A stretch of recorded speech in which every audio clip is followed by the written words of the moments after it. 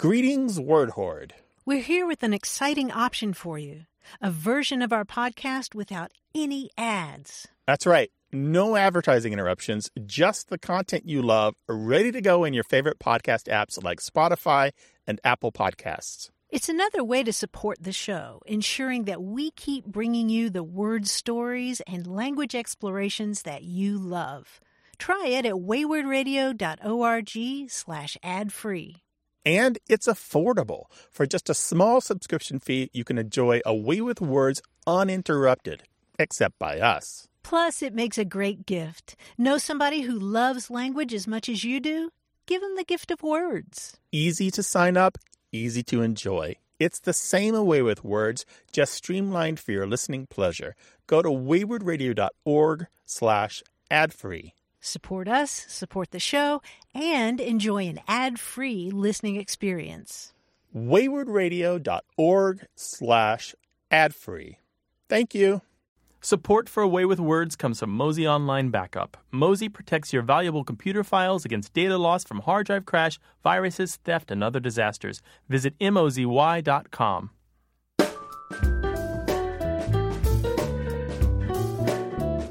You're listening to Away with Words. I'm Grant Barrett. And I'm Martha Barnett. Think about all the written communications you read and write every day. All those emails, all those text messages.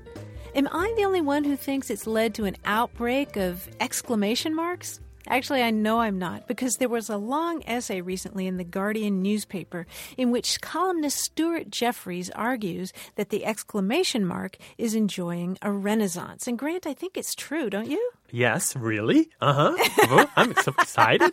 I always wonder, how do you read that stuff, Martha, when you see an exclamation mark? If you read it aloud, what does it do to your voice? Because I have a hard time forcing that kind of enthusiasm, which... I know you do. No, but it seems to be what the exclamation marks are calling for, that I'm supposed to sound really excited when I read whatever they have to say. Well, it's funny that you have that reaction to it, because one of the things it says in the article is that women in email tend to use exclamation marks a lot more than men.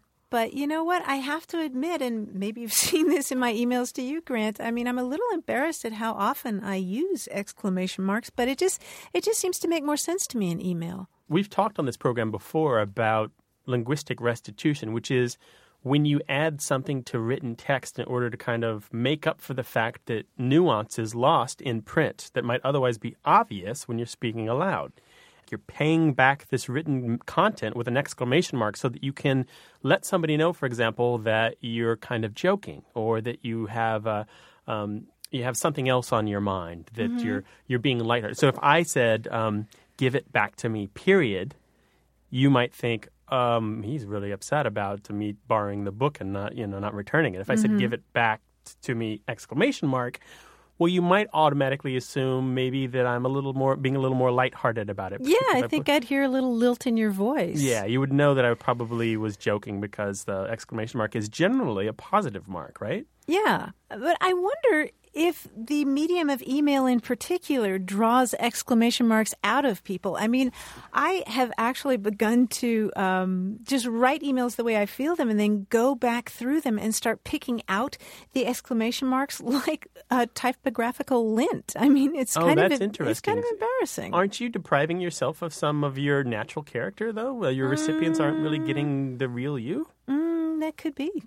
Well, if you've got something to tell us about the overuse of exclamation marks or any other punctuation for that matter, by all means, pop it into an excited email to words@waywardradio.org or give us a telephone call at 1-877-929-9673 or just stand on the rooftop and shout. Hello, you have a way with words. Hi, thanks for taking my call. This is Dean Collins calling from Hartford. Hi, Dean, from Hartford, Hello, Dean. Connecticut. Yes. Welcome. Yep, Hartford, Connecticut. What's on your mind? I was wondering if you could tell me the origin of the word Bogart as it's used in, like, hogging things. Like, don't Bogart that drink, let me have a sip. Mm-hmm. Oh, drink is what they're not Bogarting? Yeah, well, that could be something. Uh-huh. Actually, where I work sometimes it's used even about, like, time in a meeting. Sorry to Bogart all the time in this meeting. Really? What kind of work is it? Insurance? Yeah, insurance. Yeah, good guess. Yes. Right. Hartford, right. That's not all they do in Hartford, but quite a few No, insurance that's companies. true. But there are a lot of big business there is insurance. You've probably heard this term for a long time, though, right? Since college days? Oh, yeah. Grant, what are you getting that's been at? around. And back then, it was definitely a different connotation. We can talk about it. Different We're all culture. adults here. We don't have to giggle a little bit. You're talking about Don't Bogart That Joint, right? Yeah, that's right. Well, that was a song, right? Yeah. Your question is, Bogart, how did that come about? And you probably guessed that it's connected to the actor, right? Well, Humphrey Bogart, yeah, I guess, although I couldn't imagine how. Yeah, it is. And you know, the original meaning of to bogart, the verb, it was to bully or to intimidate, as in to bogart your way into a club, kind of bully the bouncer into letting you into a club that he otherwise might refuse you entrance to, right? And it dates to about the 1950s. But then a little later, by the late 1960s, the meaning of to bogart had changed just enough that it meant to hog something, or kind of like, strong arm something, in other words, you assume total control over it, especially a joint. And as a matter of fact, most people heard this term for the first time in the movie Easy Rider, in which one character says to another, "Don't bogart that joint, pass it over to me." Huh. Okay. So I mean, that was if I remember correctly, Martha, you may remember better than I do, that was a huge film at the time, right? Oh, yeah, it was huge. Did you see it, Dean? Peter Fonda, right? Right. I've seen parts of it on cable, but I've never watched the whole thing. And that was 1969 that movie came out. So from there, and it still lingers. It's funny about to Bogart, it actually continuously shows up on lists of slang collected at college campuses, even today in the 2000s. And many of the young people in college today believe it's contemporary to their peer group, that somebody, one town away came up with it, or that it's something that's relatively new or novel. And they are shocked to find that in some cases it's older than their parents. So, Grant, why Bogart as opposed to Gable or Mathau or... There's something, Bogart was tough. There was something about his face and his voice, right? Yeah. He had a force of personality and a character that really just said, look, you really want to do what I'm asking you to do, right? That was what was in his eyes, and then like the way he cocked his head and his intonation. He was a great actor. And so when they gave him these bad guy roles, or even the good guy roles where he went a little sour before the end of the film, he somehow turned rotten, he's incredibly persuasive. You just go watch those old Bogart films. The man has got some force. He's got power. And even when he's sitting there smoking a cigarette, doing nothing, he'll make you do what he wants you to do. You're going to look where he wants you to look. You're going to think what he wants you to think. And through his acting, you're going to feel what he wants you to feel. So I could totally see how this term might come about because of great acting. Is it still used in that bullying, intimidating sense at all? Or? Not really, no. That's pretty much gone. Although, as you noted, the fact that it's used to mean don't hog anything it's kind of stepped out of really slangy English that has to do with drugs and young people. And now you'll find it in the workplace, and you'll hear it on the radio, and it'll pop up in movies. And it's something that's kind of lost it. It's still slangy, but it's lost kind of the counterculture connotations that it had. But, Dean, thank you for calling. I hope we helped. Oh, thank you very much, and I won't bogart any more of the airtime. All right. Take Thanks, care. Bye-bye. Bye-bye. Bye. Don't Bogart That Joint was by Little Feat, and it was used in the movie Easy Rider. It was on the soundtrack. Okay. So that explains something there. It's kind of circular, right? Okay. Yeah, right. Well, if you're curious about a word, give us a call. The number's 1-877-929-9673, or you can email us, words@waywardradio.org.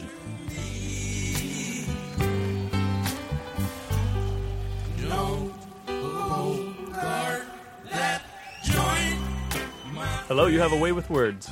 Hi, this is Lisa from Palo Alto, California. Well, hello, Lisa. Welcome to the program. Thank you. What can we do for you? Well, I have been thinking, I've been talking to friends about this issue, and I finally decided that I think we need to coin a new word for, I don't want to call it a phenomenon. Let's just call it the feeling that you get when you've been listening to someone on the radio for a long time, and then you accidentally, I say accidentally because I try not to see pictures of these people, see a picture of them, and it's nothing like you imagined they were. Yeah, they're not pretty, are they? Well, no, it's not necessarily even that. That's not it. It's not necessarily even that. It's just that they don't look at all like you imagined in the theater of your mind. Yeah. Yeah, I get that completely. They have to say sometimes I'm joking that they're not pretty. When I first saw Melissa Block from NPR the first time, I said, what a lovely woman. I was amazed because I just thought she was going to be just an ordinary person like the rest of us. But actually, she's very appealing in every way. And now when I hear her, I'm more interested in what she has to say. Right, and that other MB, too. You had the same experience with that other MB, right, Grant? Yeah, I don't know who you're talking about. So who, Lisa? Who are we talking about here? Well, there have been a couple, but the most recent one, I think, has been Ira Glass from This American Life. Oh. He, I've been listening to him for years, and he's aged a little bit, but his voice hasn't really aged at all. I'm going to tell him you said that. He sounds a little bit like a 17-year-old, and I don't know, for some reason I've always envisioned him as, I knew he wasn't 17, right. but I've always envisioned him as sort of a scruffy, kind of a hippie guy with kind of a shaggy hair and, a T-shirt that says something clever. Now, that's Grant. No, I wear work shirts, not T-shirts. Yeah. So, Lisa, I agree with you. I think we have to have a word for this. Uh-oh. You got suggestions, Lisa? That's why I'm calling you. I needed a lexicographer for this. That's you, Grant. Oh, cool. Radio Freuda. I don't know what you'd call it. Radio Freuda. I'm afraid of my radio. Well, I was struck by the fact that you said that it sounds like you go out of your way not to see pictures of these people. I actually do, especially if I've been listening to them, and really like them and been listening for a while. I've found that it's just sort of, it's as if you've read a novel and then they make it into a movie. And you don't agree with the casting. Yeah, and then that's a great analogy. And then once you see the movie, if you go back and reread the book, the movie characters stomp all over your imagery from the book. Yeah, exactly. Yeah. Yeah, well, if you're talking specifically about radio hosts, the word that I've just made up for myself and used that way is hostbusters. It's a hostbuster experience. That's good. Because it just blows your image all to smithereens. But Lisa, the reverse is true. Radio people who take calls from the public, like Martha and I, we find sometimes that we have an impression of our callers, and then maybe we'll see their personal website, and we'll go, what? No. Particularly if they call us and say, my main job is an English teacher, and we go to their website and we find out that they walk on the high wire and breathe fire, and some people, they do stuff like that. So a picture of them in tights at performing on a stage somewhere. Right. What should we call the experience of finding out that your favorite radio personalities don't look like what you imagined? Yeah. If you got some suggestions for us, give us a call, 1-877-929-9673, or send an email to words@waywardradio.org. Hey, Lisa, thanks for calling. Thank you. All right, bye-bye. Thank you, Lisa. Bye-bye. Well, if you've got a question about language, linguistics, grammar, punctuation, spelling, what to say, what not to say, the rules, and so forth, give us a call, 1-877-929-9673. That's 1-877-WAYWORD. Or you can try us on our discussion forum at waywardradio.org/discussion.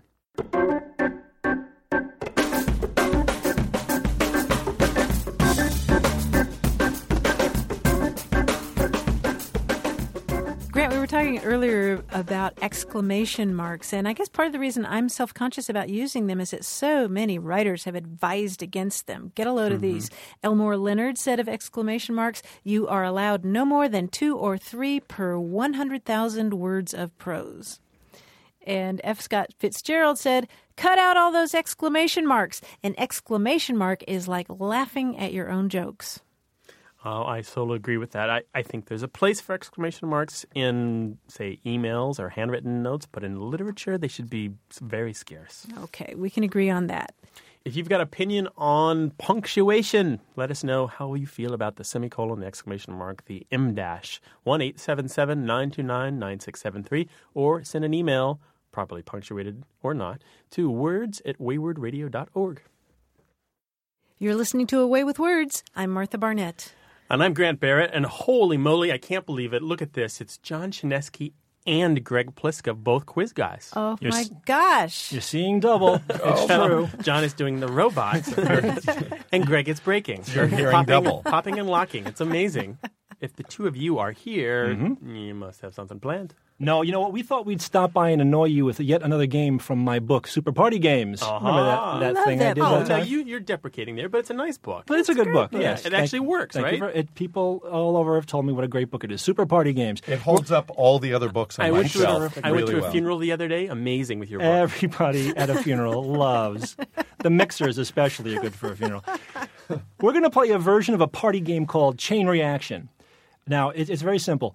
Two of us will have a list of items, people, places, events, things, and they will have to get a third person to guess those items. Now, the two clue givers will describe the item, but they'll do it one word at a time. For example, if the answer is balloon, Greg and I might say, this object contains air and is found at a birthday party. Got it? Got it. Oh. Understand? Your great uncle who talks too much. That guy, right. That's hot air. Now, be aware there are two challenges to this. First, the two clue givers, who are going to be me and Greg, we have no idea what each other will say. So if we're cluing balloon and I say Macy's, Greg has to figure that I'm going for Thanksgiving day parade. or otherwise hilarity will ensue. And it very well We don't might want at that this to point. happen. No, Wait, no. The second challenge is that the clue must be in the form of a valid sentence. You can't just spew out words like air, Latex, inflate. helium. Right, nothing like that. Okay, it has What a party that must have been, though. Right. Cheap. My invite got lost in the mail. Now, we'll take a minute. We'll see how many we can get in a minute. So you two are first going to quiz Martha, and then the two of you are going to quiz me, right? Yes, exactly. Okay. That Martha, is you're on your own, correct. and All we'll see right. how it goes. All right. Sure. Are we ready? Yes. And let's go. This Cartoon character, Casper has the Friendly Ghost. a dog, Charlie Brown. and a helmet, Scooby Doo's And, dad. uh, A dog and a helmet. sergeant, new sentence. This cartoon character, is a army. guy. Beetle Bailey. That's There we it. go. Oh, phew. Here's the next one. You start. This Plane, is where the Spain. president. flies. Air Force One. Right, very good. This Web tool can be used to find many Google. things. Yes. Here's the next. this Part of newspaper is Classified Where? ads. Editorials. Comics. Front page.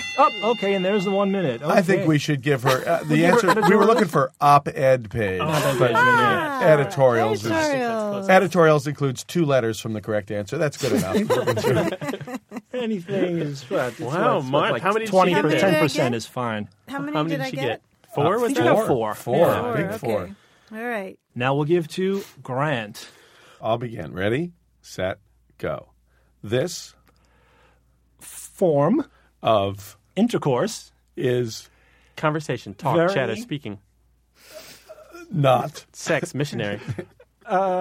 dangerous and includes the condom and and Safe sex. Yes, There you good. Okay. This is the temperature at which 212, 0, 32. water becomes ice. Freezing. good enough. Good enough. point, Freezing yeah. point. This Is a famous painting which depicts Scream. a Mona Lisa. lady. Yes, very good. Next this phrase. is What you say when someone? sneezes. Bless you, Gesundheit. Very Very good. good. Bless you, yeah. Next one This is a bunch. Oh, you're eating up my time. Sorry, it's a bunch. It was a bunch. Grapes. Brady's.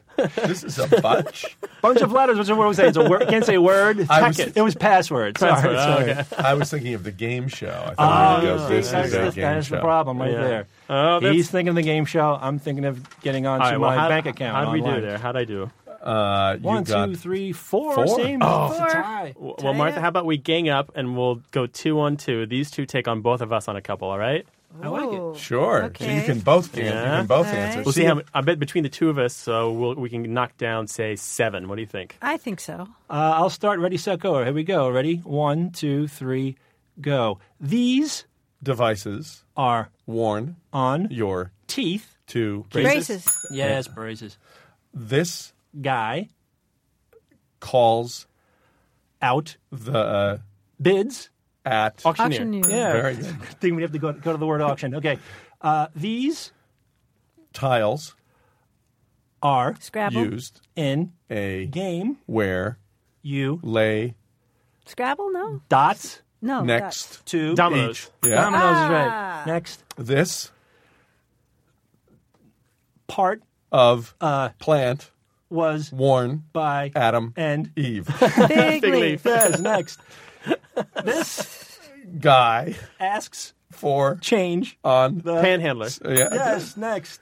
This Place is where you find animals Zoo. or Menagerie. or the person who takes care of them, right? Sorry, it was a farmhouse. Farmhouse.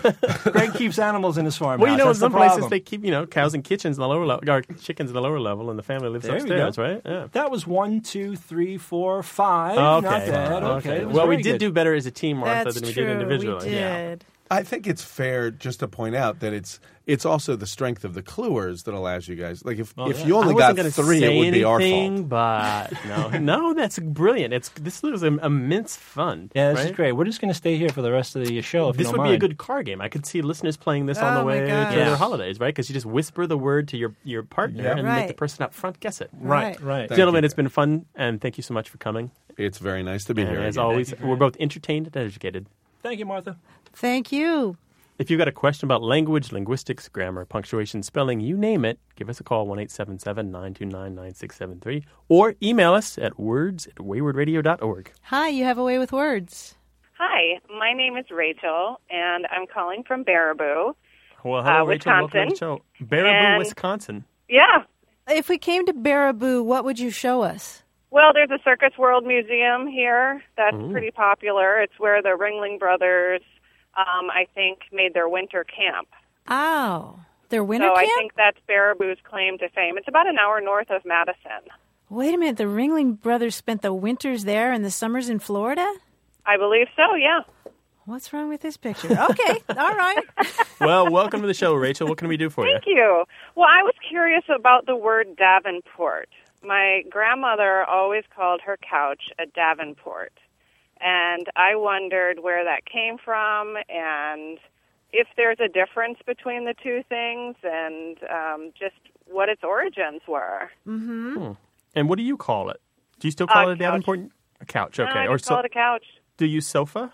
No, not too often. I think my family does. But my grandmother came from Oklahoma, Enid, Oklahoma, and she was born there just as it had become a state in 1907. And so I didn't know if it was sort of a southern thing or I know nothing about the word, and I recall asking her, and I think she said, well, this is just what I've always called it. Well, that would fit the time frame because, Rachel, there was a furniture company in Massachusetts around that time that made Davenports, and it was the A.H. Davenport Furniture Company. Oh. So it seems to be a trade name, and sort of like Frigidaire and fridge, it went on to become just a regular term. But was it called couch at the same time or sofa during that same era, and it was just this person's make? Well, I think couch and sofa became popular a little bit later. If you look at dialect maps, you see Davenport sort of all across the top half of the United States. It's really not quite as southern as you might expect, but it's pretty well distributed geographically. But what's weird is that I think in terms of chronological time, I think it's distributed a little bit differently. I don't hear it that much anymore. Yeah. I heard one other person use it in the past, 6 months or something. And then when I was listening to your program, I thought, I'm calling. I'm going to find out. All right. Thank you so much. Good All right, talking bye-bye. with you. Bye-bye. Thank you. You too. Bye-bye. Well, if you've got a question about something your grandma used to say, let us know. We'll also tackle things related to linguistics and language and grammar and spelling and punctuation and you name it. Give us a call, 1-877-WAYWARD. That's 1-877-929-9673. Or send an email to words@waywardradio.org. Hello, you have a way with words. Hi, this is Barry Samsula from Plano, Texas. I have a question for you. I work at a radio station in Dallas. It's a classical radio station, And I keep hearing the word gala quite frequently, and it kind of bothers me a little bit because I think it should be pronounced gala. And I was wondering if you could clarify it for me. Uh-huh. You mean like a festive occasion? Yes. I hear gala, I hear gala, I hear gala, and I'm just not sure which one is correct, and would like to know for sure before I stick my foot in my mouth. Uh-huh. So you're inclined to call it gala? I grew up in Nebraska, and as far as I know, that's the only pronunciation I've ever heard up there. But now that I've moved down to Texas, I hear gala quite frequently. Mm-hmm. Well, you know what? This is one of those frustrating words because there are so many different ways that you can pronounce it correctly. Yeah, you'll find most dictionaries will report that there are two different pronunciations, and you've said both of them, gala and gala. I think you're safe with gala. I think that's probably the one that's slightly more common as well, and certainly the one that comes with no stigma attached. Well, I have to admit, I went online to the Merriam-Webster's online dictionary, and they actually listed all three pronunciations, but the first listing was gala. Yeah, it's interesting that you mentioned that because you'll find gala as the first pronunciation listed in most of the major North American dictionaries. But you know what? I think a lot of people don't realize that just because it's the first pronunciation listed, it doesn't mean that that's the most common. Oh, really? No, it doesn't. As long as a pronunciation is given in a dictionary, it means that it's okay to use it. Okay. So any of them will serve you. I think gala is just fine. I think gala is fine, but I think gala actually is going to be just a little more traditional. Well, I really appreciate that. Thank you very much. Sure. All right, Barry, thanks for calling. Thanks for calling, Barry. All right, Good luck. take care. Bye-bye. Thank you. If you've got a job that requires some kind of linguistic knowledge and you need some help with that, give us a call, 1-877-929-9673. Doesn't every job require linguistic knowledge? I think guess it does. You have to read and write and speak. Or email us words@waywardradio.org.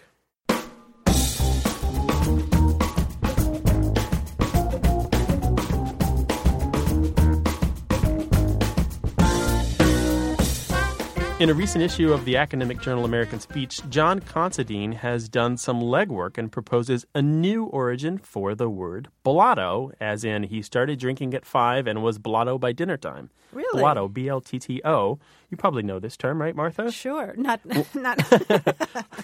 You know what It's I mean. on my driver's license. If she's blotto, take her home. This is her address.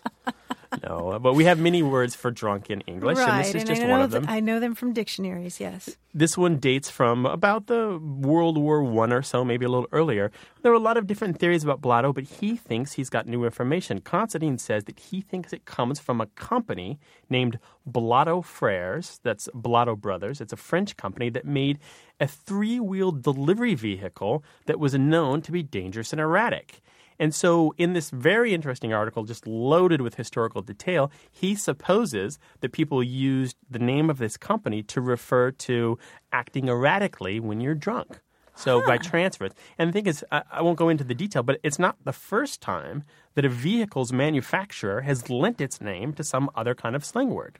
Don't tell me. Let me guess. Oh, I'm going to have to read it. It's in the spring 2009 issue of the Journal American Speech, and we will, of course, post a link to it online. All right. And in the meantime, you can always call us 1-877-929-9673 to discuss language or send us an email, words@waywardradio.org. Hello, you have a way with words. Hello. This is Joyce Fleming, and I'm calling to ask if y'all have heard this slang expression, rattle your dags, and that it's spelled R-A-T-T-L-E, and then and then dags, D-A-G-S. Rattle my dags? No, rattle your dags. Rattle your dags. Where would I hear this? D-A-G-S. Is this something you'd say on a farm, in the city, at work? Where would I hear this? Anywhere. Anywhere? And would where- I say it to an enemy or a friend? To anybody. Oh. And Joyce, where are you? I'm in Fort Worth, Texas. Actually, I live in North Richland Hills, which is a suburb of Fort Worth. Right. Okay. Okay, so is this an expression that's comes from North Texas, or would I expect to hear this? No, it didn't come from North Texas. You Um, want me to tell you where it came from? Where'd you pick this up? From my husband. He's deceased now, but he was from New Zealand. He lived in New Zealand all of his life, and he came over here when he was 68 and took a bus tour of the United States, and I met him on the tour and got married. That's a nice story. And we were married 27 years, and he died. He's 95. Oh, that's a good long haul. Mm-hmm. Uh-huh. The first time he said it to me, I didn't have any clue what he was talking about, but it sounded funny to me, so I questioned him, and he told me, where the origination of it. When was that? What happened when he said that to you? Well, he meant for me to hurry up. In other words, rattle your dags means to hurry. Well, now, Joyce, did he give you any idea about... Yeah, well, he explained it to me, and I'll explain it to you if you want me to, if you can't figure it out. I thought it was cute when I found out how it came about. When sheep, sometimes, if they're not shaved around their little bottom, when they poo, it gets on the dags around, on the wool. Well, they call them dags, D-A-G-S. And it hardens in the sun, and and so when they run, it rattles, because they'll have more than one, and it'll rattle, and they clink together, and so the fact that they're running, they said, they say rattle your dags when they want you to, a person wants you to hurry and get somewhere. That's what they say. So the sheep, if we can say, if we use a colloquial expression, have dingleberries on their hind ends. And right. They become so hard that when they run, it sounds like gravel clanking. Right. That's exactly right. Yeah, I'm looking here, and I'm seeing in a variety of dictionaries that it's also used in Australia. It's more common in New Zealand. And interestingly enough, the term has kind of it's gone from referring to dingleberries, which is probably not a very nice thing to call somebody. No, they call them dags. Dags, that's right. New Zealanders. Yeah, I like dags better. Short for daglocks, kind of like dreadlocks. Right. But it can also mean an eccentric person or someone who's a character or someone who has a good sense of humor. So the slang term has kind of taken all these different roads, and it's popped up with different meanings here and there. Well, see, I've never heard of the other meanings. That's the only one I ever knew. Rattle your dags, Martha. We're going out. This has been a fantastic call. Thank you so much for giving us a ring. You're welcome. All right. Bye-bye.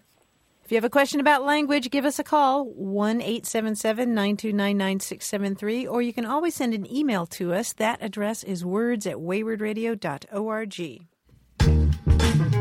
Support for Away with Words comes from National Geographic Books, publisher of I'm Not Hanging Noodles from Your Ears, a collection of intriguing idioms from around the world by Jag Bala. Learn more at shopng.com/noodles. You're listening to Away with Words. I'm Grant Barrett. And I'm Martha Barnett.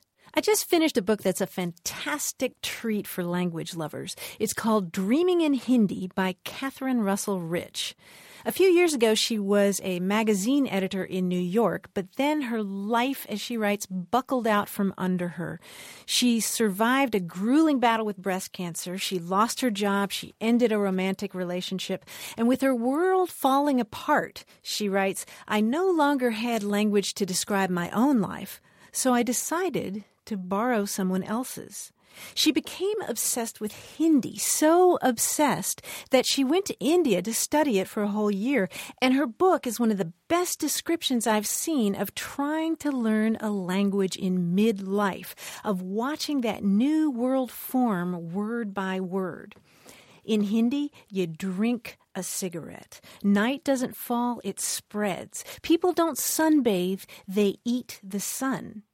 And acquiring a second language, Rich says, is like being rattled into new sight. And as she's stumbling about in this new vocabulary and this new grammar, she absorbs a whole other culture in fits and starts. Now, this is a book that reads like a novel. She hangs out with royalty in palaces. She volunteers at a school for the deaf. And she ends up singing in Hindi in this wacky version of American Idol there. And along the way, Rich becomes fascinated with the academic field known as second language acquisition, or SLA. And in the book, she interweaves interviews that she did subsequently with linguists and neuroscientists about the workings of language in the brain. And Grant, she talks about things like how languages compete for space in the cortex of people who are bilingual. It's fascinating stuff. Yeah, it's very interesting. It reminds me of an article that I read recently in, I guess it's livemint.com, which is some kind of project associated with the Wall Street Journal. And there's a fellow there, and I'm sorry, I'm going to mispronounce this name, but it's Mukul Kesavan, who wrote a long story about himself and his father and the languages that they spoke. And he's Indian. Mm-hmm. And the title of the article, of course, is very charming as well. Do Anglophones Paddle in the Shallows? And what he was talking about was whether or not Anglophone Indians really were completely Indian. Did they need Hindi or one of the other many Indian languages in order to feel truly Indian? His father, for example, spoke 6 or 7 languages and described himself as someone who spoke English in half a dozen languages, meaning that he didn't speak English very well, but he spoke it with all the inflections of all the other languages he spoke. It's just really interesting. This fellow Kesavan, I don't know, but this fellow writes, Hindi shrank from being his first language to being his worst subject, a subject taught with near ghoulish badness by a gaggle of women with large hooped earrings and Punjabi accents. Reading this and thinking about what you had to say about this, what sounds like a remarkable book, it occurs to me that both sides of this equation, both the person learning English who is born speaking Hindi or other Indian languages, and the reverse, somebody born speaking English and who learns Hindi, they both have something to learn from each other, but there's something to be lost as well, right? Right. And he talks at the end of that article about what language do you cry out in when you stub your toe at night is probably still that native language, but so many of those writers end up writing in English for a larger audience. Right. It's a part of their financial responsibilities to themselves, right? Because more people are going to read it if it's written, and certainly it will reach the shores of the UK and the United States, where perhaps the article will allow career advancement that might not otherwise be possible. Right. Well, it's fascinating stuff. We'll link to both of those things on our website, the article that Grant mentioned, and information about that book, Dreaming in Hindi by Catherine Russell Rich.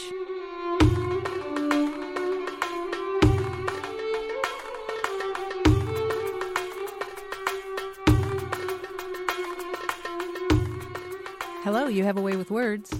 Hi, this is Daryl from Seattle. Well, hi, Daryl. Welcome to the program. Thanks. What can we do for you? Well, I heard somebody talking about wanting to have different job responsibilities because they didn't want to become pigeonholed. Mm-hmm. And, well, I know what that means, but it just struck me as a weird-sounding phrase. And I was wondering where in the world that comes from, because pigeons don't have holes in them, and you wouldn't put a pigeon in a hole. So I thought I would call you. So no theories of your own about this, huh? Not really. It just seems so strange. I just couldn't come up with anything. Mm-hmm. What kind of desk do you sit at, Daryl? Just a regular old cube. Does it have any kinds of slots or drawers or slats or shelves or anything on top of it? Oh, yeah. I've got shelves and drawers. Mm-hmm. Little cubbyhole kinds of things to put your Post-its and that kind of thing? Do you have anything that's open in the front and about the size of a business envelope that you can put things in? Not specifically that size.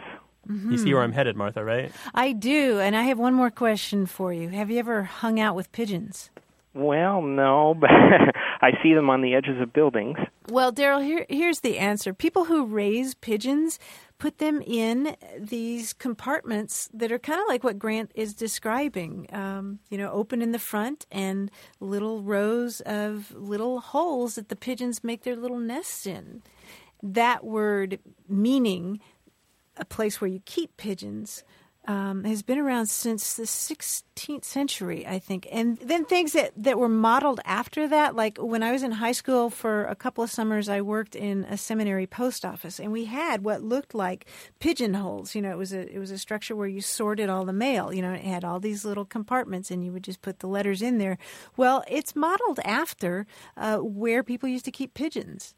Wow. So that's where the classifying kind of meaning comes from then. Yes. That's yes, interesting. thank So you. the people who raised domestic pigeons, they gave them little shelters that looked like the holes in cliffs that pigeons might otherwise live in, right? Right. Well And said. and so those are shaped roughly like the shape of the boxes on the top of a desk. I'm thinking my father has a desk like this. It's got a roll top kind of thing, and on the sides are 3 or 4 stacked little shelves that are about a letter. They're as deep as a letter, open in the front. No lid or drawer or any kind of cupboard happening there, and those are pigeonholes because they look the same. That's it. Right. And you use them for sorting, and one thing goes in one that's place right. and one thing goes in the other place. And so if you're pigeonholed, you're going to go into that one place and no place else. Right. You've got the hole for the bills to be paid and the bills paid and the bills never to pay, right? Right. And hopefully the bills will fly away like pigeons. Yeah, yeah. Yeah, and they tend to crap on you like pigeons. Yeah, I was do. going to say. Yeah. I was going to say. Well, does that make sense? Yeah. Oh, that makes perfect sense. It's not so strange anymore. Yay. That's Thank what you we're for here calling for. then, Daryl. All right, thank All you. right, Bye-bye. bye-bye. Take care. Bye. Did you hear something and you're not quite sure where it comes from? Give us a call. The number is 1-877-929-9673, or send us an email to words@waywardradio.org. And you can find past episodes and more about our show on our website at waywardradio.org/discussion. Hello, you have a way with words. Hi, this is Helen from San Diego. Hello, Helen. Welcome. Hi, Helen. Well, I have a question. I was wondering, I have a theory for where the term golden parachute came from, and I was wondering if I could run it by you. Sure. And by golden parachute, you mean what? Well, the large severance packages that executives give themselves when they get fired. Mm-hmm. Mm-hmm. So that they're guaranteed not to fail. Right. Guaranteed not to fail. Right. Well, what's your theory, Helen? Well, I was thinking about the crash in '29 and how my parents had told me that people jumped off of buildings or they walked out of their, high-story windows because they were so devastated. And, that's a tragedy by itself. But I was thinking, would the term parachute have come from there? Because if somebody said, well, what are you going to do if it fails? You say, well, I have a parachute, and it's made of gold. So I don't know if that makes any sense. Well, it's not a bad theory. It's doesn't really explain the term, though, unfortunately, Helen. Oh. Well, and I think I remember reading that those stories of people jumping out of windows were kind of apocryphal, right? Is that true? I think I read something about those being an urban legend. I'd have to look it up, but I wonder if it happened more than once.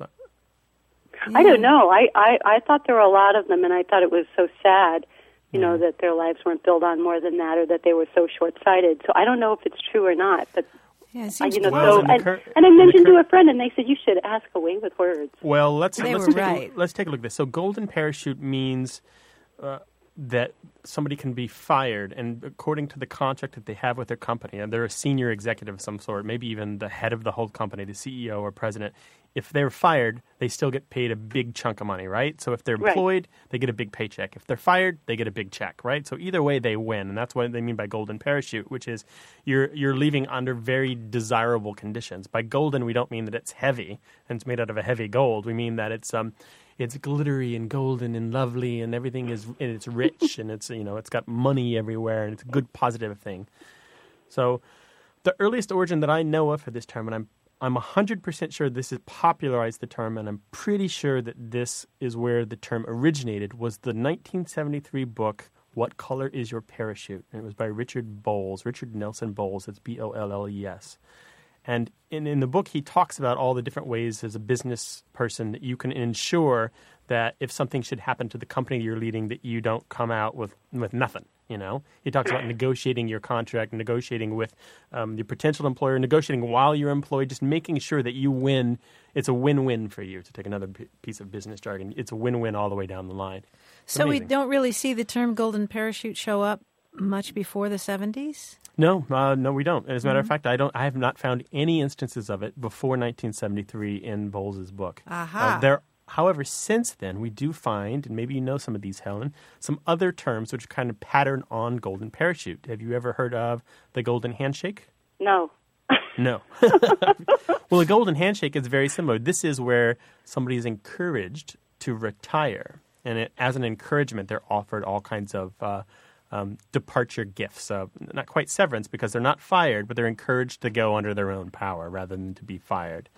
And there are things like golden handcuffs. These are the benefits that you might get for working for a company. Excellent bonuses and benefits that keep you at the job even though you would otherwise leave. And a golden hello, maybe you know that one. This is a term I think they use in baseball as well. It's a signing bonus. Aha. The one I've seen is golden bungee. Right. That one's a little rarer, but that means that you're let go. You get a severance package, and as part of the deal, you are somehow still affiliated with the company, and you still get like a regular consultant's fee. Right. You kind of went and kind of came back, which is where the bungee reference comes in. Exactly. I love that, golden bungee.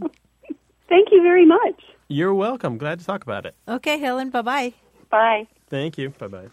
All right, if a phrase has caught your ear and you're curious about it, give us a call, 1-877-929-9673, or send an email to words@waywardradio.org. Hello, you have a way with words. Hi, my name is Philip. I'm from Fort Worth area. Hi, Philip. Welcome to the show. Thank you. What's on your mind? I have a strong feeling about what I'm perceiving as a them and us attitude that's becoming more prevalent in society. Frequently, I hear in my daily routine that of what I feel are derogatory comments from the news media. For an example, this morning at 7:30, I heard Miss Carol Van Dam of Public Radio presenting something about the President of the United States say, Mr. Obama. And this is not the first time. It bothers me because when I was a child and I attended public schools, I distinctly remember that my teachers insisted that when appropriate, that we utilize titles when referring to anybody. I think that a formal title generally denotes a scope of authority. It provides a way to professionally identify activity or academic accomplishments so that specifically designation becomes as much of an integral part of an individual's identity as the proper name themselves. So when we address the president, we're not only talking about the president, President Obama, but we're also respecting the title, the office of the presidency. So I believe that the media could provide a directional moral compass and set an achievable standard by modifying or going back to our basic roots of utilizing proper titles. Well, Philip, you're talking about the media, and you're talking about what we called, when I worked in newspapers, the second reference. Is that right? Like you talk about President Obama, and then later down in the story you talk about Mr. Obama? Well, I hear the use of Mr. Obama or Mr. Kennedy as opposed to President Obama. I believe that any time we are referring to an individual refers to the president or the presidency, it should be a title bestowed upon that person, and that is based on a lifetime achievement. There's an article from 1891 that appeared in a newspaper that's no longer published called the Washington Star. And in this, they're addressing advice to the public on what to call the president. And people were calling him Dear General. They were calling him Excellency. They were calling him Your Honor. People did not know how to address the president, so they were calling him all sorts of things. Dear General, but it's really interesting. There's also, this might interest you, there was an article by Judith Martin in the Washington Post in January of this year, right at the time of the inauguration. And Judith Martin, as you may know, goes under the name of Miss Manners. And she had questions from readers saying, look, what is the deal with this? Why don't people always call him, President Obama or always call him Mr. President? Why do they sometimes call him Mr. Obama? Or for that matter, with his predecessor, why did they call him Mr. Bush? And she has some really interesting things to say. And one of them is this story. It's a bit of an old story, but when George Washington was first elected president, as our first president, he wanted to be called His High and Mightiness. Oh, my goodness. But the people around him said, look, we threw one yoke off. We threw off the monarchy, and we don't want another person who thinks that they're all that, to use modern speak. So let's just call you the president, as if you were the president of a large corporation. And I've always had this is a personal opinion of mine, and I can't back it up except with emotion and feeling. I've always had the impression that the office of the presidency was no better than the man, or no worse than the man holding it. Does that make sense? And it's not the office that's due the respect. It's the individual, and that individual must earn that respect. It's clear that you put a lot of thought into these questions, and I think this is more than I can answer. I'm certain our other listeners have questions about this, and we'd love to take your comments about this on our discussion forum at waywardradio.org/discussion. I'm not sure that we've caught up with you yet, though, because it sounds like something you've been mulling over for quite a while. I'm very passionate about respect, especially for our government and our leaders. Yes. Well, thank you so much for calling. We're really glad to have you broach this subject. I don't think we've ever talked about this before, no, have we, I don't Martha? think so, no. And I appreciate you taking the time out of your day to explain exactly what's in your heart. Thank you very much. I appreciate your time and another opinion. Thank you, Philip. Bye-bye. We welcome your thoughts on this subject. We'll open up a discussion on the forums at waywardradio.org/discussion. And, of course, you can always call us at 1-877-929-9673 or email us at words@waywardradio.org. Things have come to a pretty pass. That's our show for this week. Support for our program comes from Mozy Online Backup. Got data? Visit mozy.com. If you didn't get on the air today, you can leave us a message at any time. The number is 1-877-929-9673. Or email your questions to words@waywardradio.org. Or join the conversation right now on our discussion forum. You'll find that at waywardradio.org/discussion. Stephanie Levine is our senior producer. Our technical director and editor is Tim Felton. Tim also engineered our theme music. Kurt Conan produced it. We've had production help this week from Michael Bagdasian and Josette Hurdell. From the Argo Network in New York City, I'm Grant Barrett. And from Studio West in San Diego, I'm Martha Barnett. Ta-ta. Ciao luego. Yes, you like potato, and I like potato. You like tomato. Thank you for listening to the program today. I want to tell you, though, before we go, that Away with Words is independently produced and distributed. That means we depend on you to help us pay for the cost of producing the show. Consider making a contribution to help keep this program strong. Just go to waywardradio.org/donate. Thanks.